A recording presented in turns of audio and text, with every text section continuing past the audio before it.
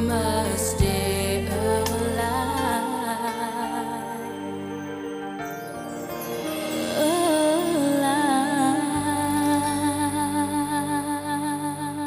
So welcome to episode 21 of Conversation on Eagle Mountain, a podcast about the tribe. I'm your host Lance, and joining me on the podcast panel today is Liz. Hello. Hill. Hey. And Sabine. Hi. With episode notes done by Matt, Kata, and myself. Come on! Trudy, wake up, you stupid girl! Well, she is. Pulling a stunt like this. Episode 21. The screenplay was done by Anthony Reed. It was directed by Lawrence Wilson, and the episode synopsis will be read out by Hill. Trudy decides to take her depression into her own hands by drowning a bunch of sleeping pills and is discovered by Celine, who chooses to do nothing about it. Although Trudy regains consciousness, Dal suffers from guilty feelings for having brought the pills into the mall to begin with, and the relationship between Dal and Jack is strained when Dal chooses to spend more time helping restore Trudy's health than working with Jack on his homemade battery charger. Episode 21, Awoken by Brady's Cries, Celine discovers an unconscious Trudy alongside the bottle of tablets. But instead of raising the alarm, Celine takes Brady and leaves. So, immediate thoughts panel. Were you shocked at Celine's actions here? Did you think that she understood what was happened? And yeah, what do you think of her actions in the immediate aftermath? I think she fully understood what was happening and just thought good riddance. Yeah. Celine had written Trudy off at that point. Like, she's like, you're dead. I'm going to take your kid. Bye. She didn't even bother to try and get any help. She just took the baby and thought, oh, well, now I'm going to have my little happy family. And even, like, sitting there in the cafe, like, she was just being very smug and just kind of gross through it all. I forget the actual line, but it was just very catty and disgusting. The only reason she responded was that Bray called out to her for help. Yeah. And even at that, her first response was, oh, great, now I finally get to smack her in the face and call her a stupid cow. I mean, I understand that point, like, to try and get her up, but it just, meh. I don't want to defend Celine's actions. I want that clear straight away. I don't want anyone to think I'm justifying what Celine did. I agree that what she did was awful. It's not just that she left Trudy there. You could say that she was just very angry and she made a silly, selfish decision in the spur of the moment. It's the fact that she has time to think about what she's done and she still does nothing to rectify it.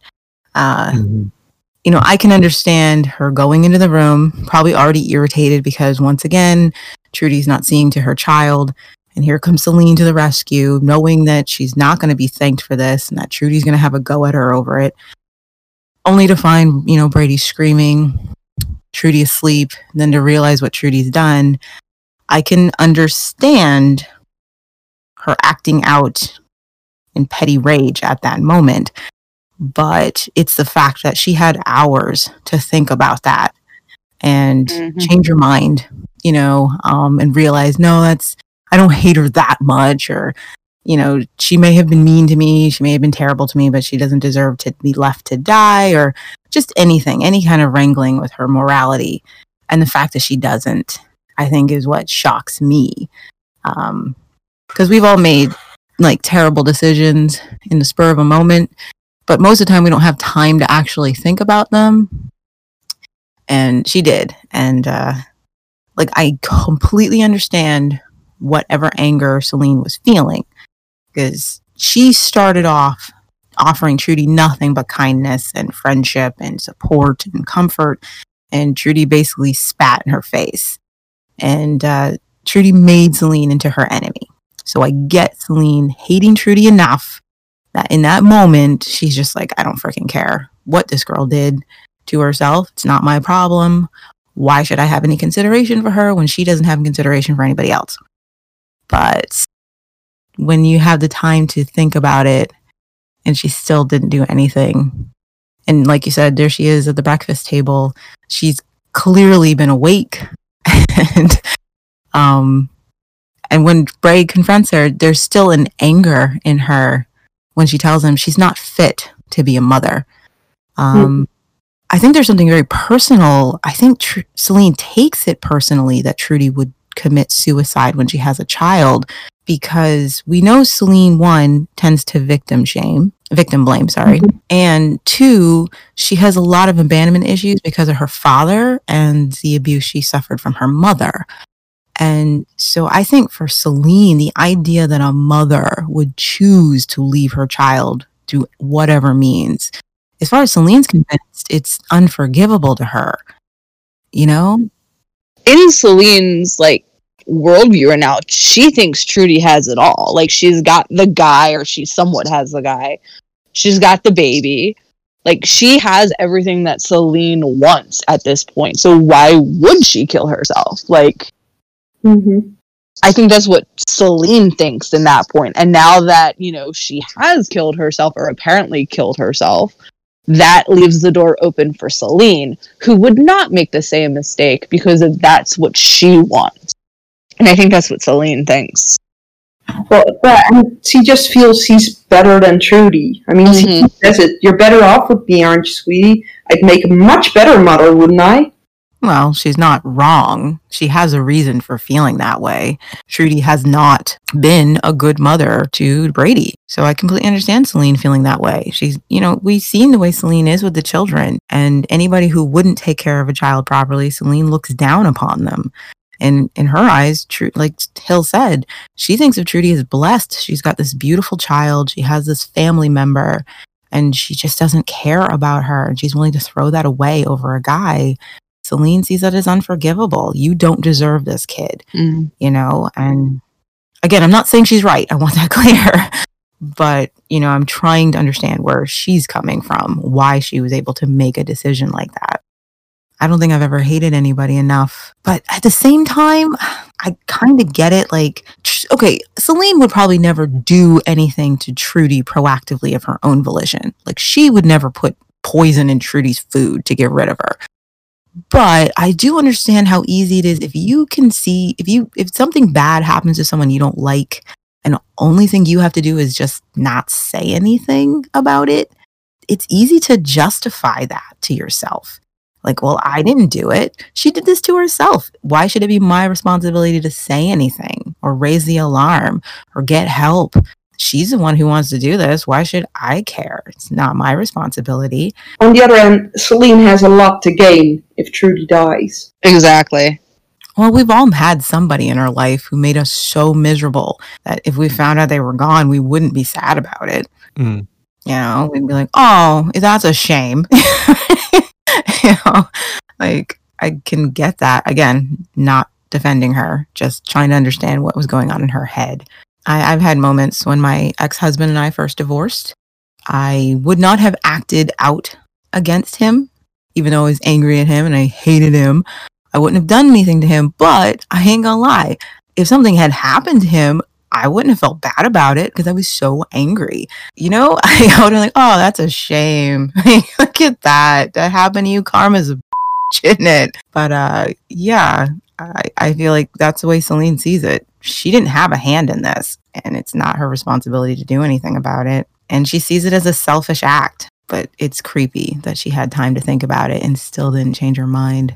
I think that point is what really gets me. I can almost forgive the initial aspect of leaving her, but it's the fact that she had the rest of the night with Brady and didn't do anything that really gets me. And didn't really show any concern or care or anything until Bray got into it.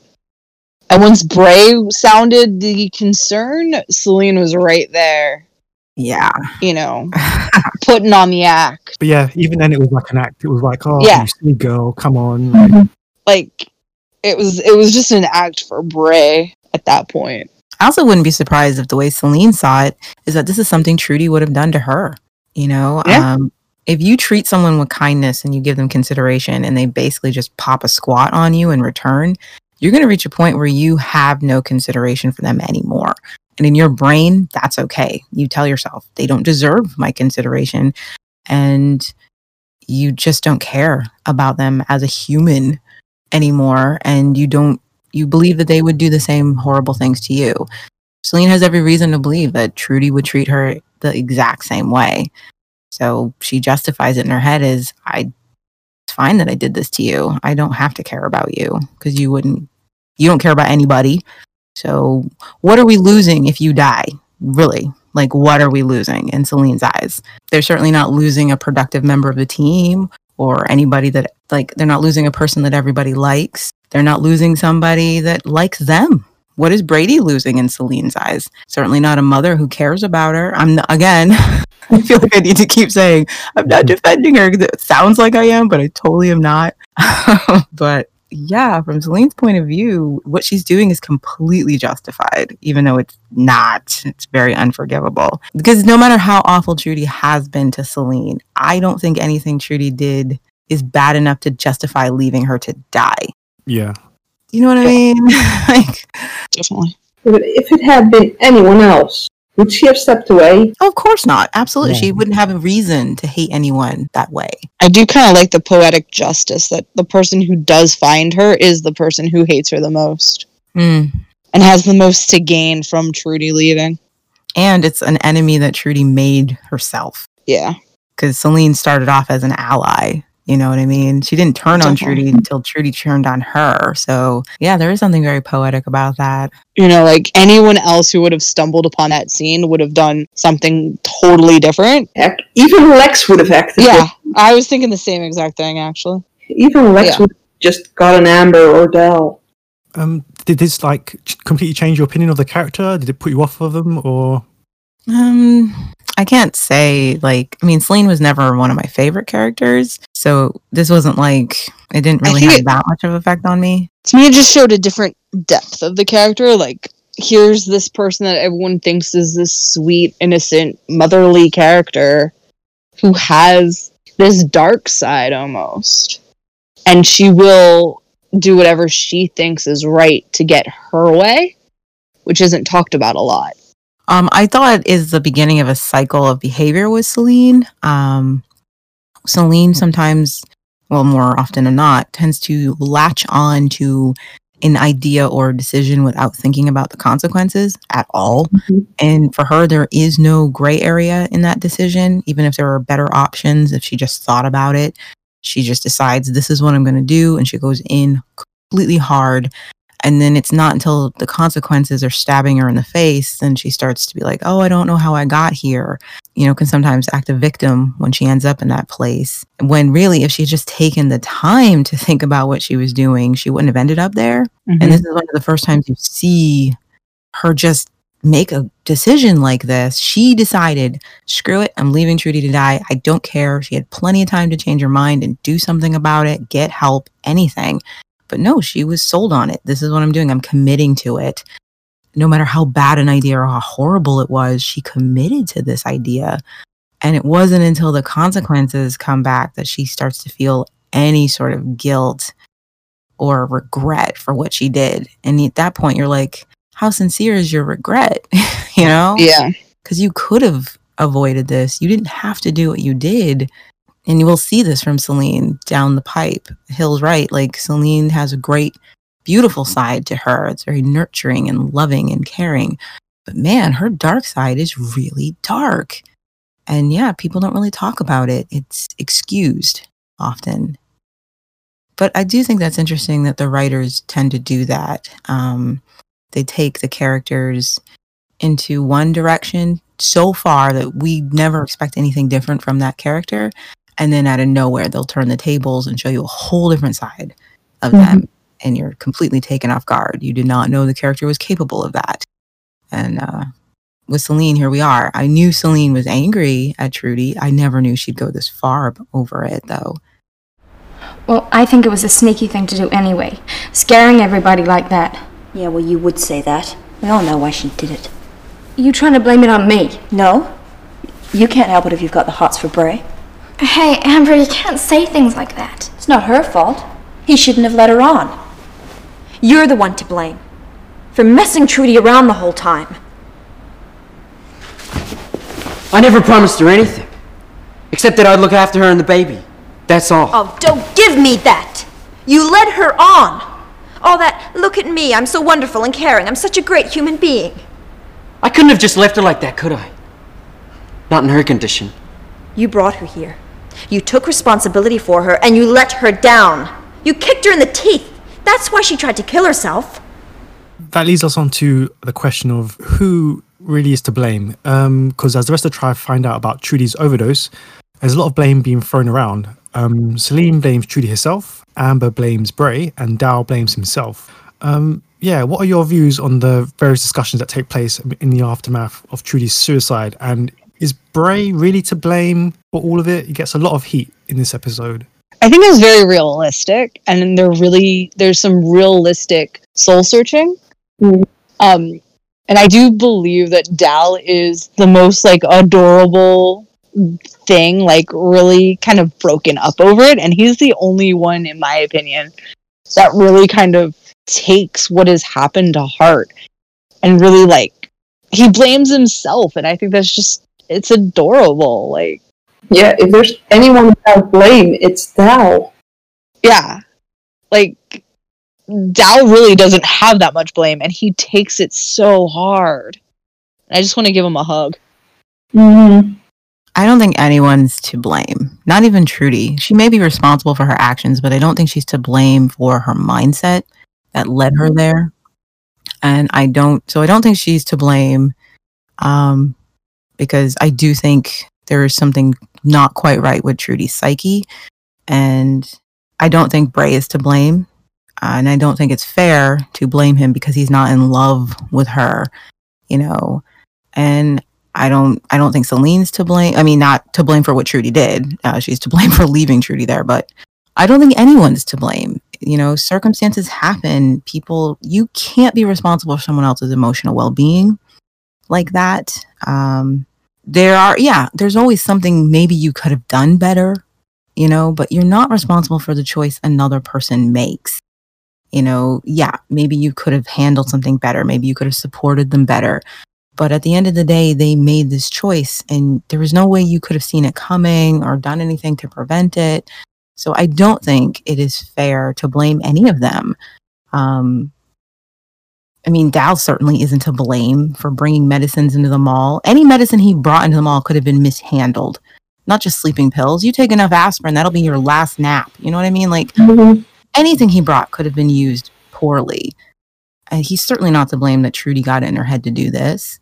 And no, I don't believe Bray's to blame. And I certainly don't think it's fair that Amber is taking out her anger at Bray by blaming him for this.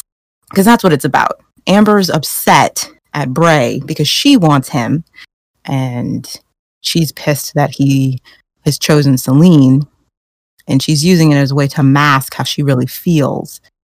And so, she's making this all about him. You're a jerk. And really, it's just that she liked him, and he turned out not to be the way she thought he would be. So not cool, in my opinion. And I don't think Trudy's to blame for her mindset. I don't think I really have much to add to that. I think you said it all. But I think I agree with Hill that it's a good conversation, because that's exactly what happens when somebody harms themselves. We don't know how to deal with that. You know what I mean? We're trying to make sense of the action that they took. Often, we're looking for a catalyst, or we're looking for some sort of blame for it, and often it's just not that simple, Like, you always hear after someone has done something, whether it's just, an attempt or an actual suicide, if I would have seen this, or if I would have known this, like, it's almost like you always want the person to reach out, and that's actually the hardest thing, is when you're in that mindset. And it really is a hard conversation on all ends. No, but it's also very logical for wonder what they could have done differently, feel bad about something they did, even though it wasn't that big of a contribution to the whole, because there's so many things to factor in that there's never one specific person to blame. At least specifically in this case, there isn't. But sometimes just blaming makes it a little easier, because it makes at least some sense. Yeah. You can tell yourself, okay, this is logically the progression. This person did this, and she did this. So that makes sense in your head. Otherwise, your brain would blow up trying to process what you've just been through. It's a way of coping. Yeah. And it also washes your hands. Yeah. Of like not seeing something. Like, oh, I didn't see this, but Bray didn't see it either. So it's cool. Whatever. And often we don't want to blame the person who's done it. You know, no, like you don't want to speak ill of the dead. You know, and when someone leaves you like this, the last thing you want to do is be angry at them, even if you are angry at them for putting you through this and making you feel this way and scaring you or hurting you this way. There's a part of you that does want to blame them for doing this. They're the one who took the act and put you through this, but you can't blame them. So you have to find something else that's to blame. Which is interesting because Celine skips over all of that and immediately blames Trudy because she's projecting to deal with her own guilt. Yeah, because if she blames it on Trudy completely, then she's off the hook for not taking any action. Right. Exactly. And I do think Dal is the only one who's got the most sincere feelings about the situation. Because, like I said, Amber's only blaming Bray because she's angry at him for being involved with Celine.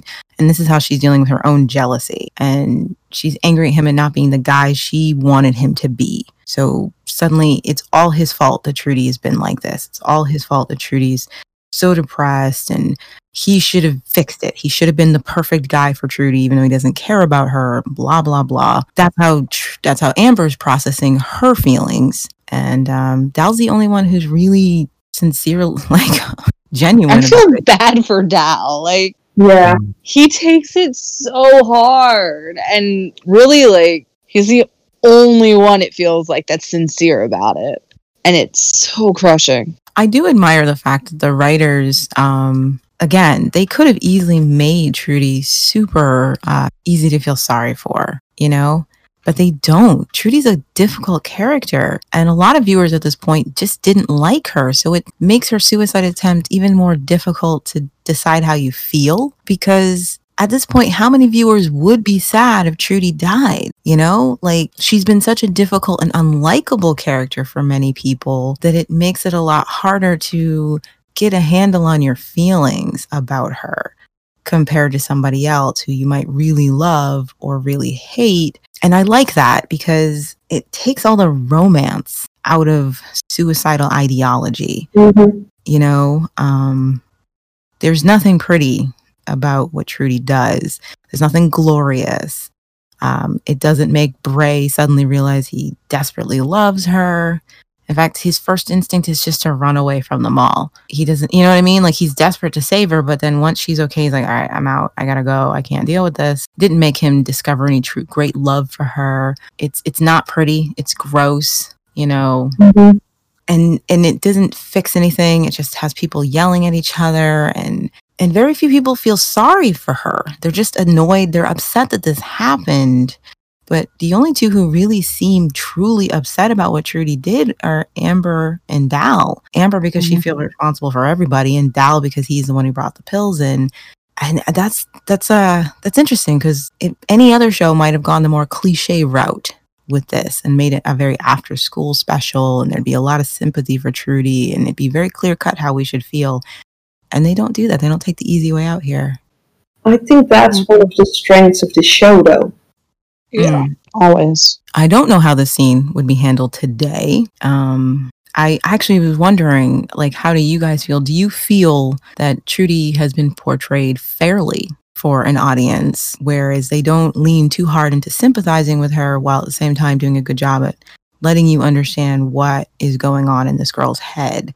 Do you think they've been fair with their portrayal of Trudy and all of this and what she did? Ooh, that's a hard one. Yeah.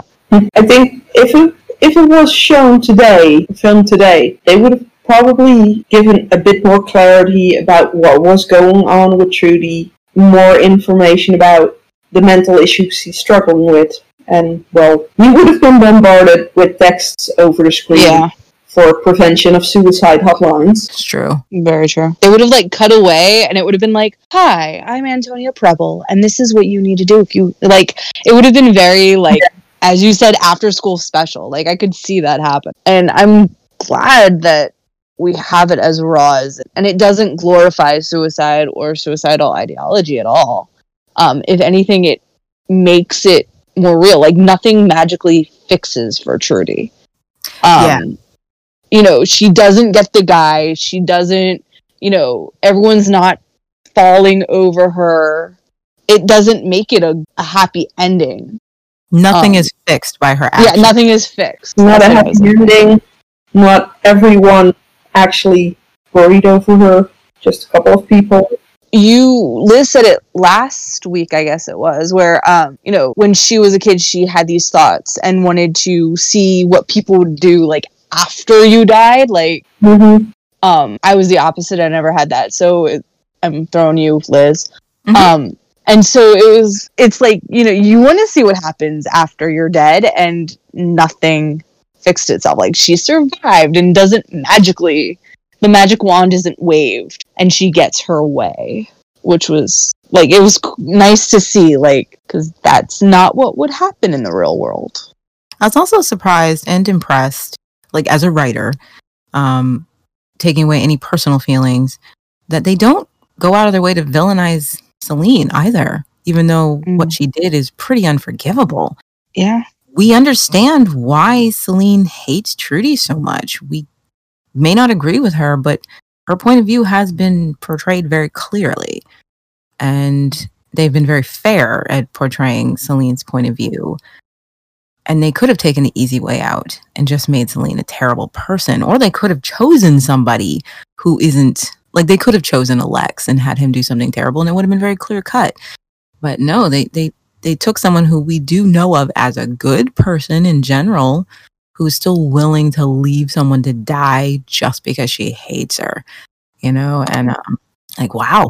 The characters are very three-dimensional, and I've always enjoyed that. Like, you know, even with the characters that are really just the villains, they have other sides to them as well.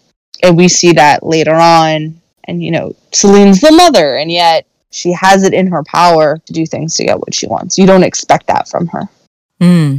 Yeah. Like, everybody's capable of true darkness. Yeah. And I think the only thing that actually would have surprised me is if Bray would have sat by Trudy the entire time instead of running off like he always does. And I just needed to throw that in there. I mean, I get that Bray needed a moment to come to terms with He always needs a moment.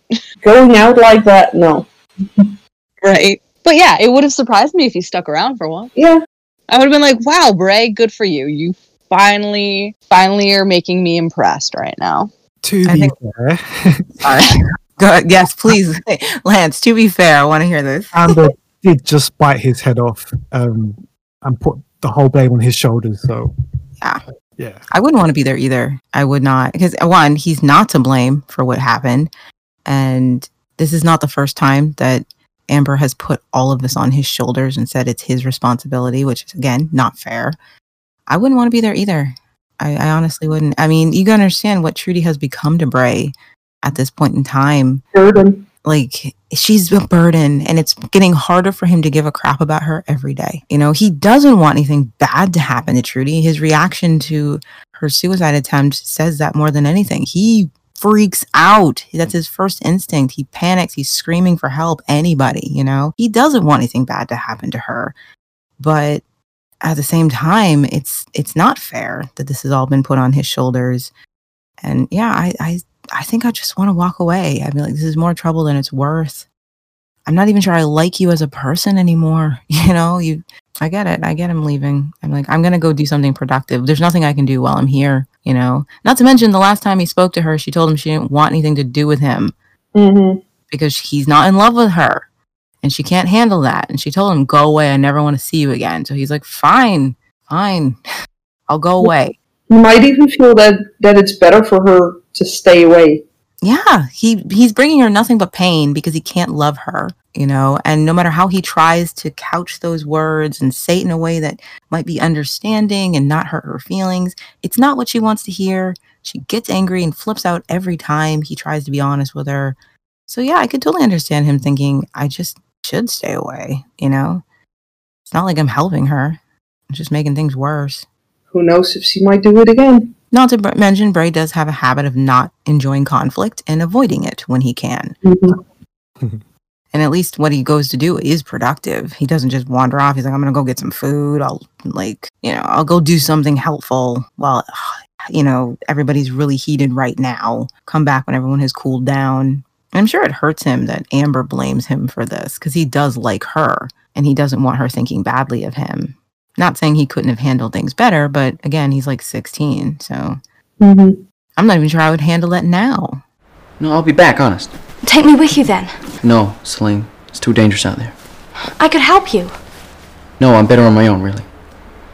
You're gonna meet her, aren't you? What? Who? Her. That Ebony. No! I'm not gonna meet anybody. Not if I can help it anyway, okay? Okay, just be careful. Don't worry, I will. Give me a kiss. Sticking with the scene of Bray leaving, what do the panel think of Celine choosing that moment to try and kind of push forward her advances? I mean, what do you think of their so-called relationship so far? Ugh. Good Yeah, Lord. so that entire scene while watching it this afternoon, like just cringe, and then that kiss at the end, I was like, nah, it's gross. Like, if you have to ask for that, that is not a relationship. That's no. Mm-hmm. It's the way we've seen him kiss Trudy. Okay, I'll give you a peck on the cheek. Like, I can go now, right? You know what it reminded me of? It reminded me of Trudy confessing her love to him right after Martin died. Mm-hmm. yeah. Like, what is wrong with you? Now is not the time. No consideration for how he must be feeling. You know, Celine is dealing with her own emotions, so she's coming in to try and project onto Bray. You know, she wants him to absolve her. And so she's looking for emotional support from him. And he's just like, she's not really considering how heavy this must be on him and how he must be feeling. I mean, she makes a token effort by saying, you know, it's not your fault, or if it is your fault, it's my fault too. And he's just like, I don't need this right now. And then she's really needy. And then she accuses him of going off with Ebony. Like, she's all over the place in this conversation. Right. You can see the regret in his eyes that he ever got involved with this. I am on a crazy train right now, and Exactly. I need out. Like, He's like, what is with my taste in women? I have been striking out left and right in the last year. I don't know, like, if this is just a Dwayne thing or what, but he does the best, like, internal panic faces. Like, and you see it right there. Like, I don't know what that came from, but yeah, you see it. Like, you definitely see the primal, like, oh moment. Yeah. And he does it a lot. It does set the stage, though. This whole thing. Like, look, you mentioned his face. Total panic. He's starting to really regret ever getting involved with Celine. It wasn't supposed to be like this. He'd been leaning into a comfort. You know, that's what it'd been. A very beautiful girl who was making him feel better about what he was going through. And at first wasn't asking anything of him. He leaned into that comfort. And now it's starting to feel a little fatal attraction for him. And he's just like, crap. But if you'll notice, like, he will at least try to continue this with Celine. And I can't help but wonder if it's because he didn't want another Trudy episode. Right. Like, he didn't want to try ending things with Celine and starting this whole thing up with her. Like, he was just fine. Okay, I like her. I'm attracted to her. Fine. I'm just going to stick it out. Even though he's already looking at her like, I want out of this. I need an escape plan. SOS. This is like CQD.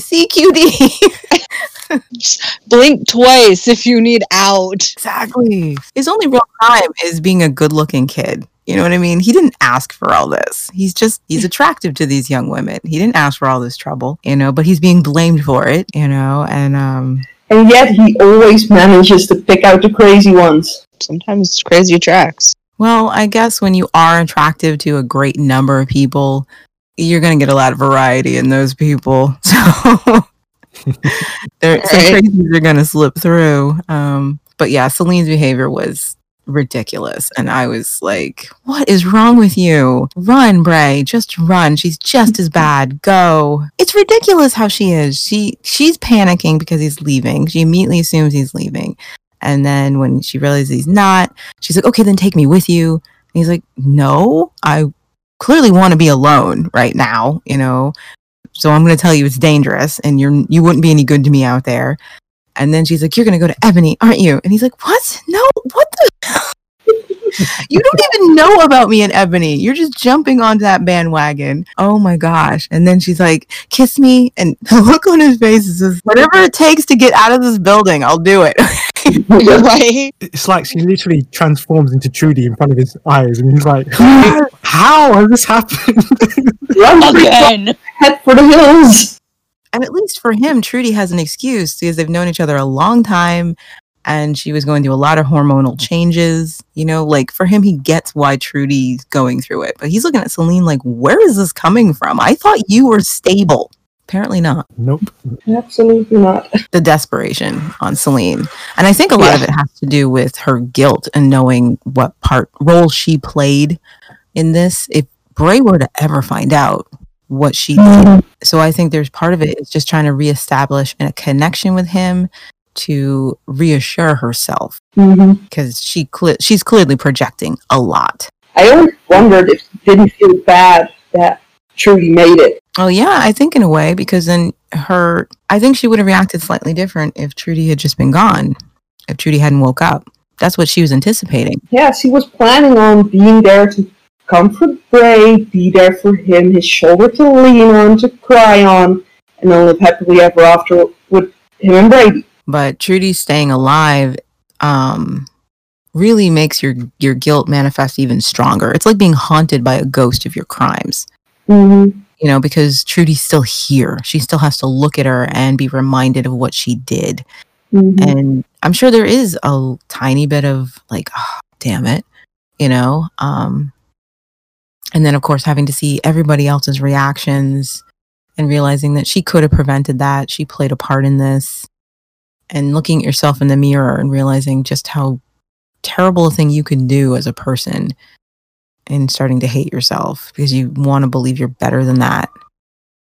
Nobody wants to be the villain in the story. No one wants to see themselves as the villain in the story. And yet then there you are. Yeah, because, you know, if you're in a fight with someone, at some point, most of the time you can justify the way you're treating them because of what they're doing to you. But every now and then you're going to cross a line where you can't justify your actions anymore. That can be a hard line to run into. Let Bray had it coming to him. You can't treat a girl like that. Like what, Lex? Well, you know, messing her about and all that. You mean, like going with other women? Well, yeah. Of course, you'd never do a thing like that, would you, Lex? I mean, there's the kid and all. It's not his kid. Well, no, but... And he'd never asked her to marry him, had he? Well, no. What do you think, Tysan? What do you think of a man who's promised one girl? Trying to have it off with someone else? I think people worry too much. Right, Lex? Yeah. Yeah, right. Let's switch gears a little bit and talk about Lex and Tai-San, who both are very pleased with themselves after the previous night's events, but they both see things quite differently. It's also this scene that shows Lex in the middle of a very coded conversation between Zandra and Tai-San. What do you think about what happened between Lex and Tai-San and their opposing views? I'm going to leave this one to you, Hill. Just laughing. This scene cracks me up. Just because I love how just coded it is, and you're just like, is anyone this stupid? Like, come on. Like, she's sitting right there. Please call them out. I was actually waiting for Zandra to pick up on it. Right? Yeah. And I think this is the moment where I realized that, yes, Zandra can be very smart, but she can also be very dumb. And I wanted her to call them out on it. Like, it is such a slap in the face to her, but yet so funny. Yeah. And it cracks me up. And she's just sitting there thinking it's about Lex and Ebony and not about Lex and Tai-San, who's right next to her. And I think there's one moment where Zandra like looks at, somebody or at the camera or something, and you're like, this is it. She's gonna call him out. She's gonna call. and she doesn't. And it's so like the perspectives in that conversation are very fascinating, and it's kind of I want to give the writers a pat on the back, because you literally have 3 different people in a conversation and they're all talking about something completely different. Yes. And yet if you didn't know the context, you wouldn't know. Like, if you imagine just seeing the scene written without any of the actors' actual expressions, without any reference points. I love the fact that on the surface, this conversation makes perfect sense. But once you have the context, it has a completely different meaning. And I really like that. It's very layered conversation. It's kind of sad because you have Ty-San finally, not Ty-San, but Zandra really calling Lex out because he's, for whatever, jumped on the bandwagon of blaming Bray for the way he's acting with Celine and Trudy. And Zandra's calling out because he has no right to say anything about how Bray behaves with the girls. And so she's right, you know what I mean? And it's like, but it's hard to get on board with her because she's so blind to what's happening right in front of her now.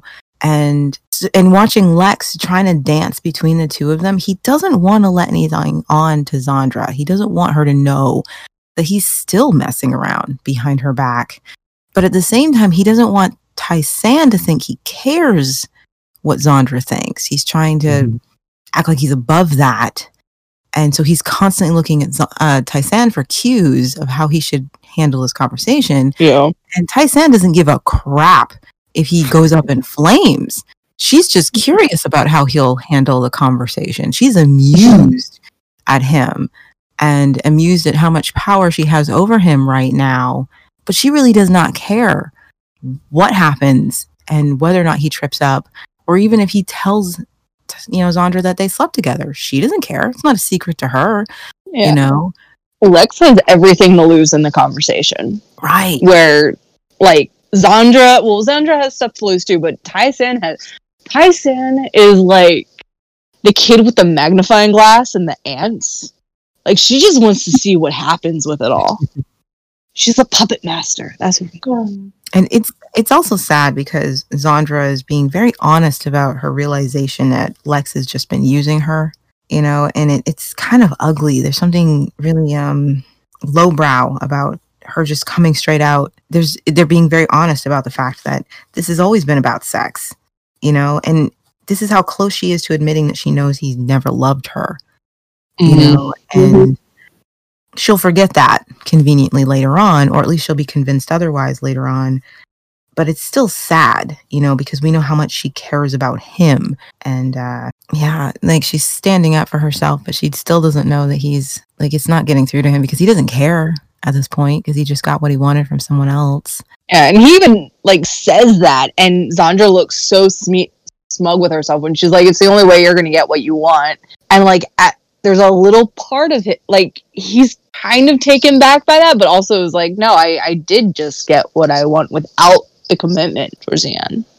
Yeah, there's so many layers to their relationship. Because she has no problem taking a giant dump on his chest of his self-esteem by making it clear, like, what woman would even want you? No one here would put up with you or tolerate looks across the room, and for a second he stares at himself like, yeah, that's what you think of me. But then he's like, wait, no, someone did want me, but it's like, it's such an ugly, like, truth coming out of Zandra because she's so upset with him, so hurt by him. She's looking at, like, she wants him to know, you're nothing special. You're lucky that I'm so crazy about you and that I put up with you. And damn, claws his biggest cheerleader to, like, emotionally abusive. Like, you're scum. You're just lucky I like you, Yeah, it's good acting. And that's, I love all the dynamics happening. You forget for a while that they are kids at that point. Yeah. Like, it's a very adult, moment. And I'm a big fan of Lex and Ty-San. They were my first OTP, I will gush about them a lot come later on, but so yeah, part of me gets kind of giddy seeing them together, like, here begins this crazy dynamic between these two. And it's really interesting watching Ty-San. This is all just a game. It's all an experiment to her. Can she fix him? Can she make things better?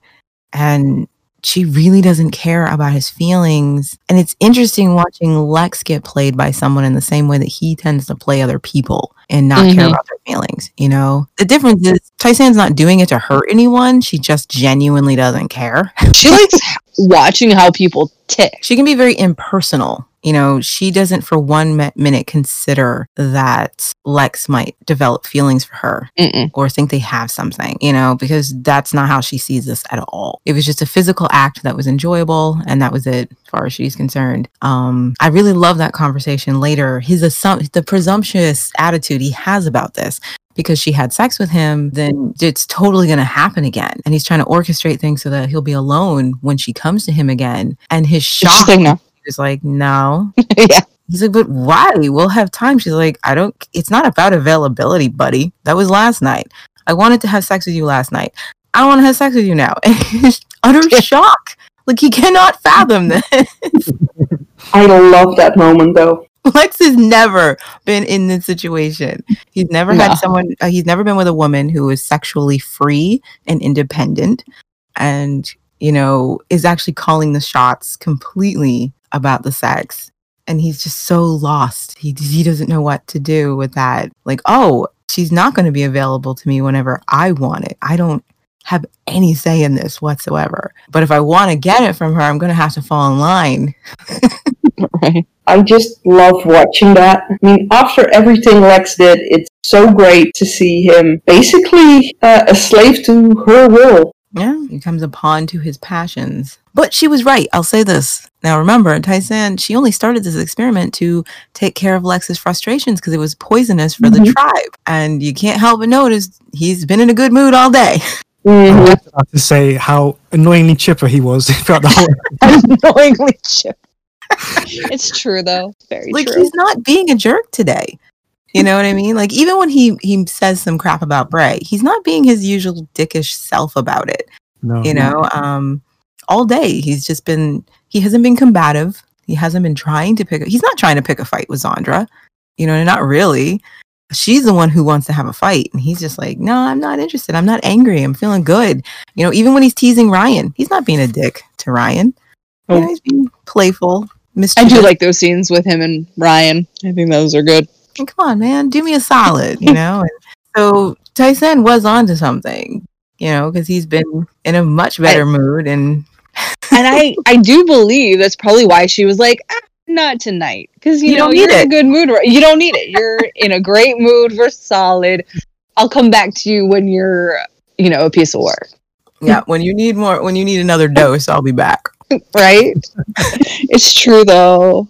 Natural medicine. Like, I'm just imagining that somewhere she's actually, like, has a notebook, trial and error on Lex. But could you imagine, like, if Lex was his normal self and the whole Trudy thing going on? Like, it would have been a hot mess. Yeah. It would have been a hot mess. Clever way to take him out of that equation, like, out of the emotional equation, by distracting him with Tai-San. With boobs. I just had to say it. I really do think Tai-San's an amazing counter to his misogyny and his abusive tendencies, because she won't be his victim in any way. And I just love how she throws him for a loop. Like, he does not know what to make of Tai-San. He's never met a woman like her. He's had strong women in his life, but Tai-San's just a whole different ball game. In his eyes, you know, it's either you're a woman like Zandra, you're, you know, the virgin queen who needs to be seduced and cared for, or you're someone like Amber, where that's completely off the table, you know, and she'll probably punch you if you ever tried anything with her.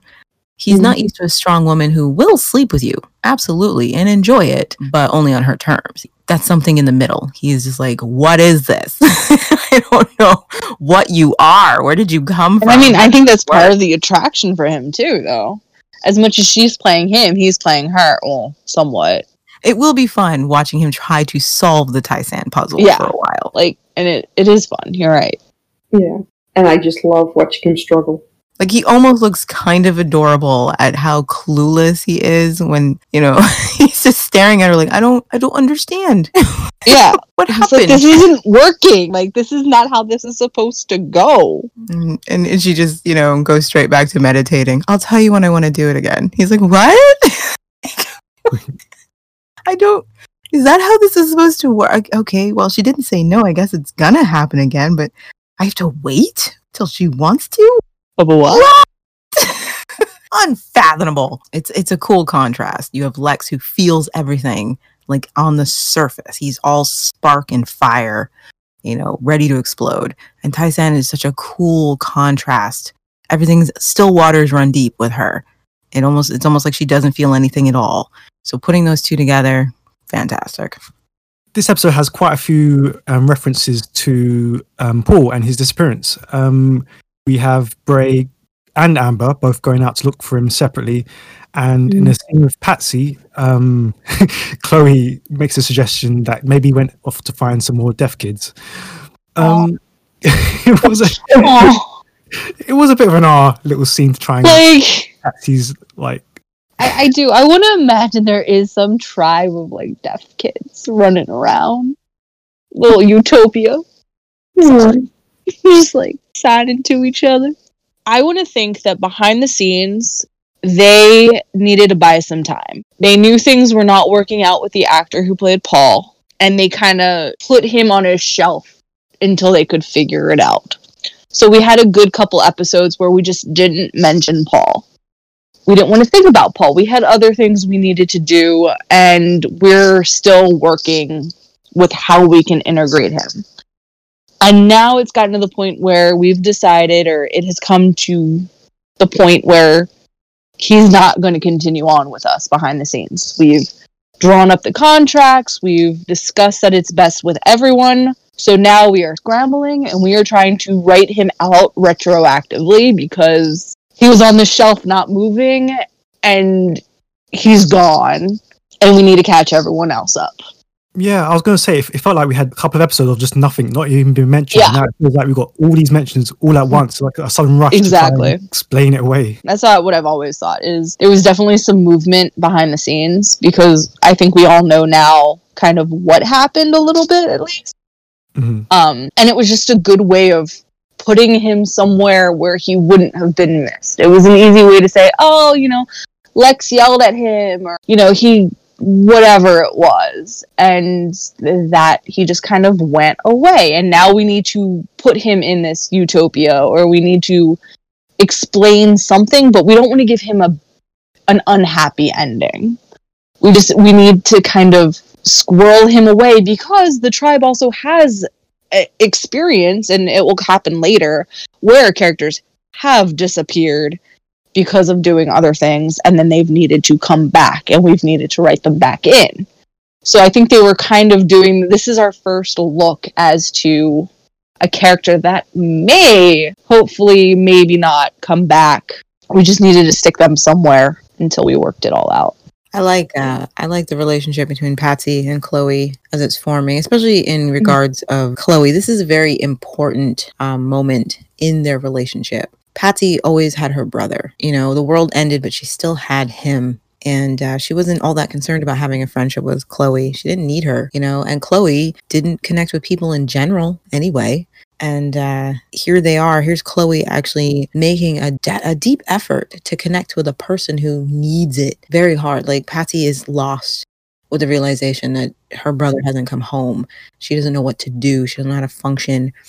And Chloe gets to use that little part of her that takes care of animals. She gets to use that on Patsy. Here's someone who's small like her that needs caring for. And she spends the whole episode doing everything in her power to distract Patsy and to take care of Patsy. And it really cements their friendship. They couldn't depend on anybody else. All the other older kids, they come and go, but they discover something in each other. And I think it's very sweet seeing Chloe put that effort in with a person, and how hard she's trying to make Patsy feel better, and the concessions she's making for her. And so that's very adorable, fussing over which one of the hens laid the egg. Right? Because Chloe's, in a way, Chloe's teaching Patsy how important, loving animals can be in filling the hole in your heart that gets left by humans, and so I thought that was adorable. Talking about Dal's guilt. Yeah, I mean, I don't have much to say about it. It's very, I don't know, it seems very in tandem with Dal and how much responsibility he's already taken for Trudy at this point. I mean, he's put himself on the line for her already a couple times. So he's already kind of made himself responsible for her physical well-being. And like he says, my parents made such a fuss about, securing the pills in the house, so that someone can't hurt themselves with them. But it's like, Dal, you had them locked away in your bag and your room is downstairs. Like, you had no way of knowing someone would just come in and take your stuff. And of course, I think part of it is due to he does have an affection for Trudy, and it's starting to come out because he looks at Bray like you have this beautiful girl who wants you and you're taking it for granted. You idiot. You're such a jerk. You big, tall, gorgeous jerk. I hate you. I would do anything to have this girl be crazy about me, And then, of course, you have Dal and Jack, which is very interesting because Dal doesn't need Jack the way Jack needs Dal. And Jack doesn't fulfill the human quota that Dal needs in his life. Dal is clearly put off by how quickly Jack just doesn't give a crap that Trudy tried to kill herself. Like, I love when Jack came into the room. He just does really quickly reassures himself, like, she's not dying, right? Okay, great. I can get back on asking Dal about our project. Like, he does not care. I love when he substitutes him with Ryan, though. Yes, like, Jack desperately does need a sounding board. No matter how much he says, he doesn't. Because as soon as he chases Ryan off the first time, but Ryan just kind of stumbles back in, and Jack just immediately picks up their conversation like it never ended. And again, he needs someone who's more pragmatic than him to, like, think of, because Jack hyper focuses and he's trying to think of this turbine and he's got all these other ideas that are super complicated. That's why he writes them off. But the simplest idea comes from a simple person like Ryan, and it never even crossed Jack's mind to go with the simplest idea. I love that Ryan just got that moment, to give that little bit of input showing that he's not a complete idiot. He can come up with things that are useful. I also like when Dal is explaining like the signs and the S shape and everything, and then gets cut off before he can fully finish that idea. And Jack is like, but wait, I can't function. Like, come back. Like, and you see him like almost like, please. Dal has gotten used to having to hold Jack's hand through these things and placate his ego when he does it. Because, Jack comes to him going, oh, I thought I'd give you the opportunity to put your input in, and Dal's like, really? Dal knows you just don't know what to do next. So that's why you came to me. You need me to flesh out the idea. And but like, even as he's explaining it, like, he doesn't get the full end result. And Jack can't follow the next step to be like, oh yeah, the S shape, and then, blah, blah, blah, blah, blah. And that's how it will happen. Like, he needs Dal to walk the step by step so that Jack can put it together and then take all the credit.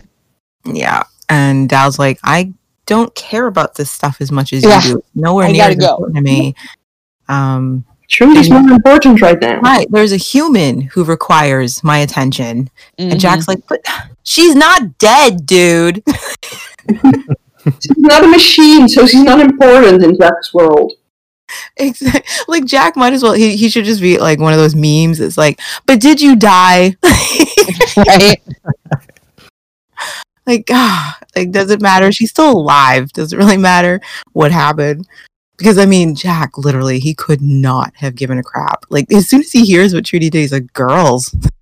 They're so stupid. Like, Jack, she could have died. You don't care. Yeah, well, Jack's a pragmatic one. She's dead? No, she's not dead. Then what's the issue? Remember when she was sick with the infection and they had to give her the antibiotics? What was what Jack said? Don't waste the water. Yeah. Even Lex was like, shut up, Jack. It just blows my mind how little of a damn Jack cares. He has not been affected by what happened to Trudy at all. He's just annoyed that, Dal, why are you so hung up on this? She's still alive. Let's go. We got projects to make and things to do, computers to build. And Dal just doesn't have the patience for him. He can't even bother explaining it to him. He's just like, no, dude, you already know that I care about people. That's something you can't understand. And I feel for Dal, because he does really care about Trudy a lot. And it's sad that those feelings will go unrequited, especially when he starts to admit them to himself. And I get the sense that Amber is getting her first inklings that her bestie may have a crush. And she knows it's not gonna end well for him. She even says, like, dude, you don't have to watch her. I'll do it. She won't be grateful for what you're doing. Because the way she sees it is Trudy will just end up hurting him, you know? Mm-hmm. Yeah. Like, dude, please don't get it. You know, she's thinking in her head, do not get invested in this girl like this. She won't appreciate it. She'll just spit in your face, you know? And I don't want that to happen to you because you're a nice guy. And that will be Dal's legacy. Unrequited love. This poor guy. Poor Dal. Poor boy. So friend zoned. That is him. Right? Like it's literally like the phantom zone for him. He's just floating in space between two panes of glass. That's where the women have thrown him. Give him a bone, guy. And then the only girls who end up paying him any attention are way too young for him. And it's just for practice. Yeah, it was just practice because he was like the safe, easy guy. Because he's in the friend zone, and no matter what we do, he'll still be okay. You know what's sad about Dal is that he is that guy who he's not going to peak in high school. You know what I mean? But that's like good because it means he's going to peak later. He's that guy who didn't get any play in high school. He was just everybody's friend. You know, even he went to prom and he was like someone's beard for prom. You know what I mean? And it's not till you see him at the 10-year, 15, 20-year reunion and he's made bank. You know, he finally had his glow up. I'm just gonna say it. Too bad he died before that happened. And he dies before he even gets a chance to. Ashworth was just starting to come into his own physically, starting to get his style on. He put on a few inches, like, come on, baby, and dead. Dead.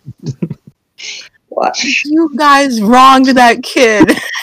They were like, nope, sorry. There's only room for so many hotties on this show. Right. And Bray's taking up like 4 slots. Because everybody wants Bray. I almost did a spit take on my keyboard. I have to, man. Like, if I see that to just dig in a Bray, I'm gonna have to. What'd I do? How's Trudy? How do you think? She cried herself to sleep. Well, I'll go see her. She doesn't need you disturbing her. I won't wake her. I'll just keep an eye on her. Dal's been doing that all day. Yeah, well, thanks, Dal. I'll take over now. I think it would be best if he kept away from her. What? Trudy needs somebody she can rely on. Not someone who keeps disappearing and letting her down. She doesn't need you. So that brings us to our final thoughts of the episode, where, well, I thought it was quite an interesting scene because we see Amber and Dal gang up on Bray and forbid him from seeing Trudy. Yeah, what did you think about that? I loved it. Finally. Dal standing up to Bray like that, with you can't treat her like that. She doesn't need your behavior in her life. That's not how she's going to get better right now. Just like Amber telling him, like, cool, you did something we need. Do you want me to pat you? Like, woohoo! Yeah, finally someone says it. Like, let me have a tiny parade for you, Bray. You did something. I'm on the fence with it. On one hand, I do understand, like, logically why Amber and Dal would feel this way, because it's like whatever Bray's been doing to handle the situation hasn't helped. Like, he hasn't handled the situation properly. It just keeps getting worse. He's had time to handle the situation, time to, you know, make things straight with Trudy, and he clearly keeps dropping the ball there. You know what I mean? Like, they get into a fight, he runs away, comes back, doesn't want to actually deal with the fight. We've already seen that. So I can totally understand people going, okay, look, we gave you a chance to fix whatever the frick is with you and Trudy, even if it's just you breaking it off as harshly as you have to, and you haven't handled it. And it's gotten so serious that this girl tried to kill herself. So maybe you just need to stay the frick away from her. At some point, you feel like you just have to step in because they can't handle it themselves. So I get that. I do. Because what is he going to do? He's going to go in there. He and Trudy are not going to discuss their issues because Bray doesn't do that. they'll probably get into another fight, or Trudy will be like, I'm sorry, I did this, and Bray will say, no, it's totally okay. You know, me and Sabine, we talked about the fact that Bray, because he doesn't ever really call Trudy out on her actions, she doesn't learn that what she's doing is wrong. So they're just going to continue that freaking cycle until she gets upset. He says the wrong thing. She's going to scream at him to leave the room, and he will, and then he'll leave them all. So I get why they're like, dude, just, you haven't handled this, so you need to just stay away from her. You know what I mean?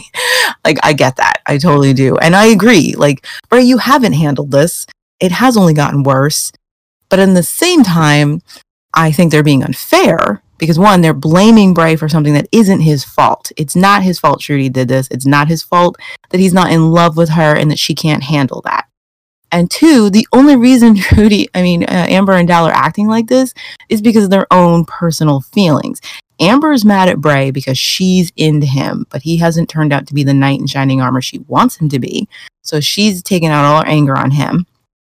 And Dal is taking his anger out on Bray because he's jealous of him. Because he wants Trudy. And yet Trudy is all gaga for this guy who won't be there for her. So that's where I'm just like, okay, you two, you're just projecting.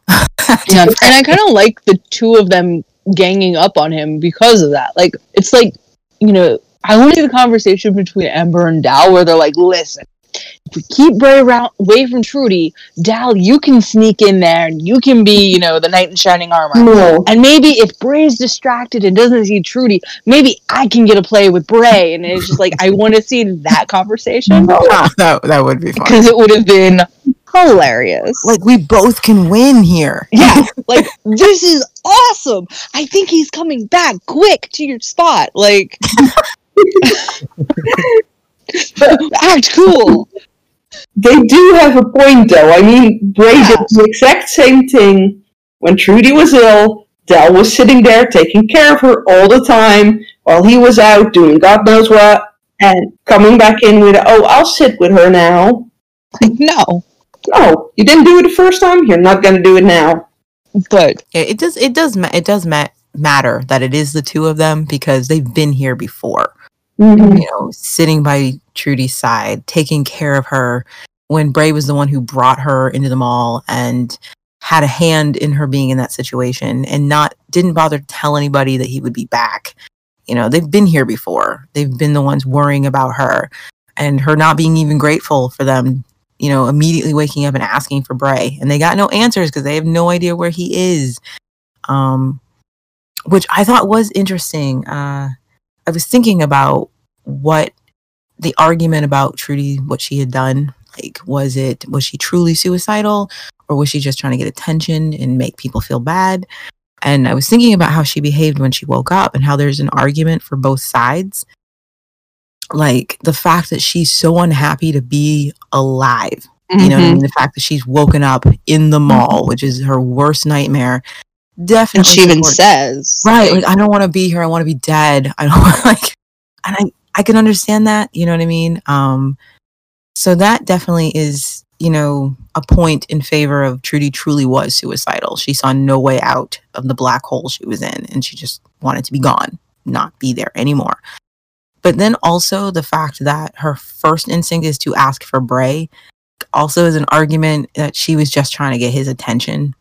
You know, because she did say she never wanted to see him again, you know, and yet then she does this thing, and the first thing she's like, where is he? I want him. Why isn't he here?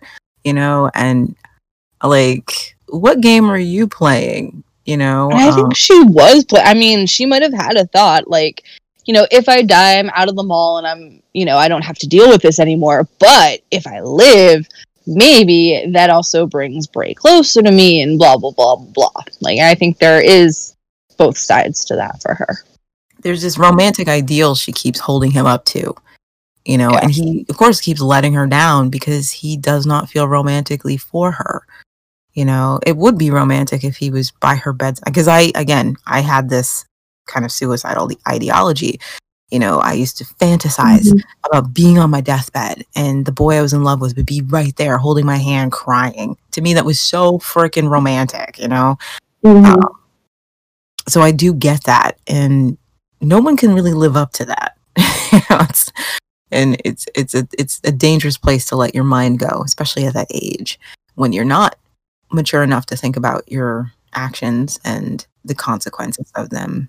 And especially with the state of mind she was in. Her running from the baby, I felt that in my gut. No pretense. Like, this is how she's always felt. It is too much. Do not bring me that baby. That poor baby. Sandra's all chipper. Like, I've taken care of her. She's been good as gold. She's been a little angel. Here she is. I kind of feel for Xandra. Like, Xandra thinks she's doing a good thing by giving her baby, and it's not a good thing. And reassuring her that she took care of the baby. Like, I took care of her. You don't have to worry about this. I made sure she was fine and safe. And also, it's not my baby. Can you take your kid? Yeah. I think Sandra was also making the obvious point of, see, I was looking after the baby. Celine didn't do it. I did. You don't have to worry about Celine coming in and taking your family. I did it. Because I was trying to be a good friend. I know that you and Celine aren't in a good place, so I took care of the baby. But I'm ready for my life to, have my life back. Right. So, we can have her. It does make me laugh because it's such a testament to what being a parent is. Like, Trudy almost died. She's still on mom duty. Right? It never ends. You get a couple hours off and then someone shows up with your kid. With it here, take him back. All yours. Like, I still have tubes in my arm. Seriously. When I saw that, I was like, man, if that isn't what being a parent is all about, you don't get any off time. There's no sick leave. People are like, here's your kid. It's a baby, gotta love it.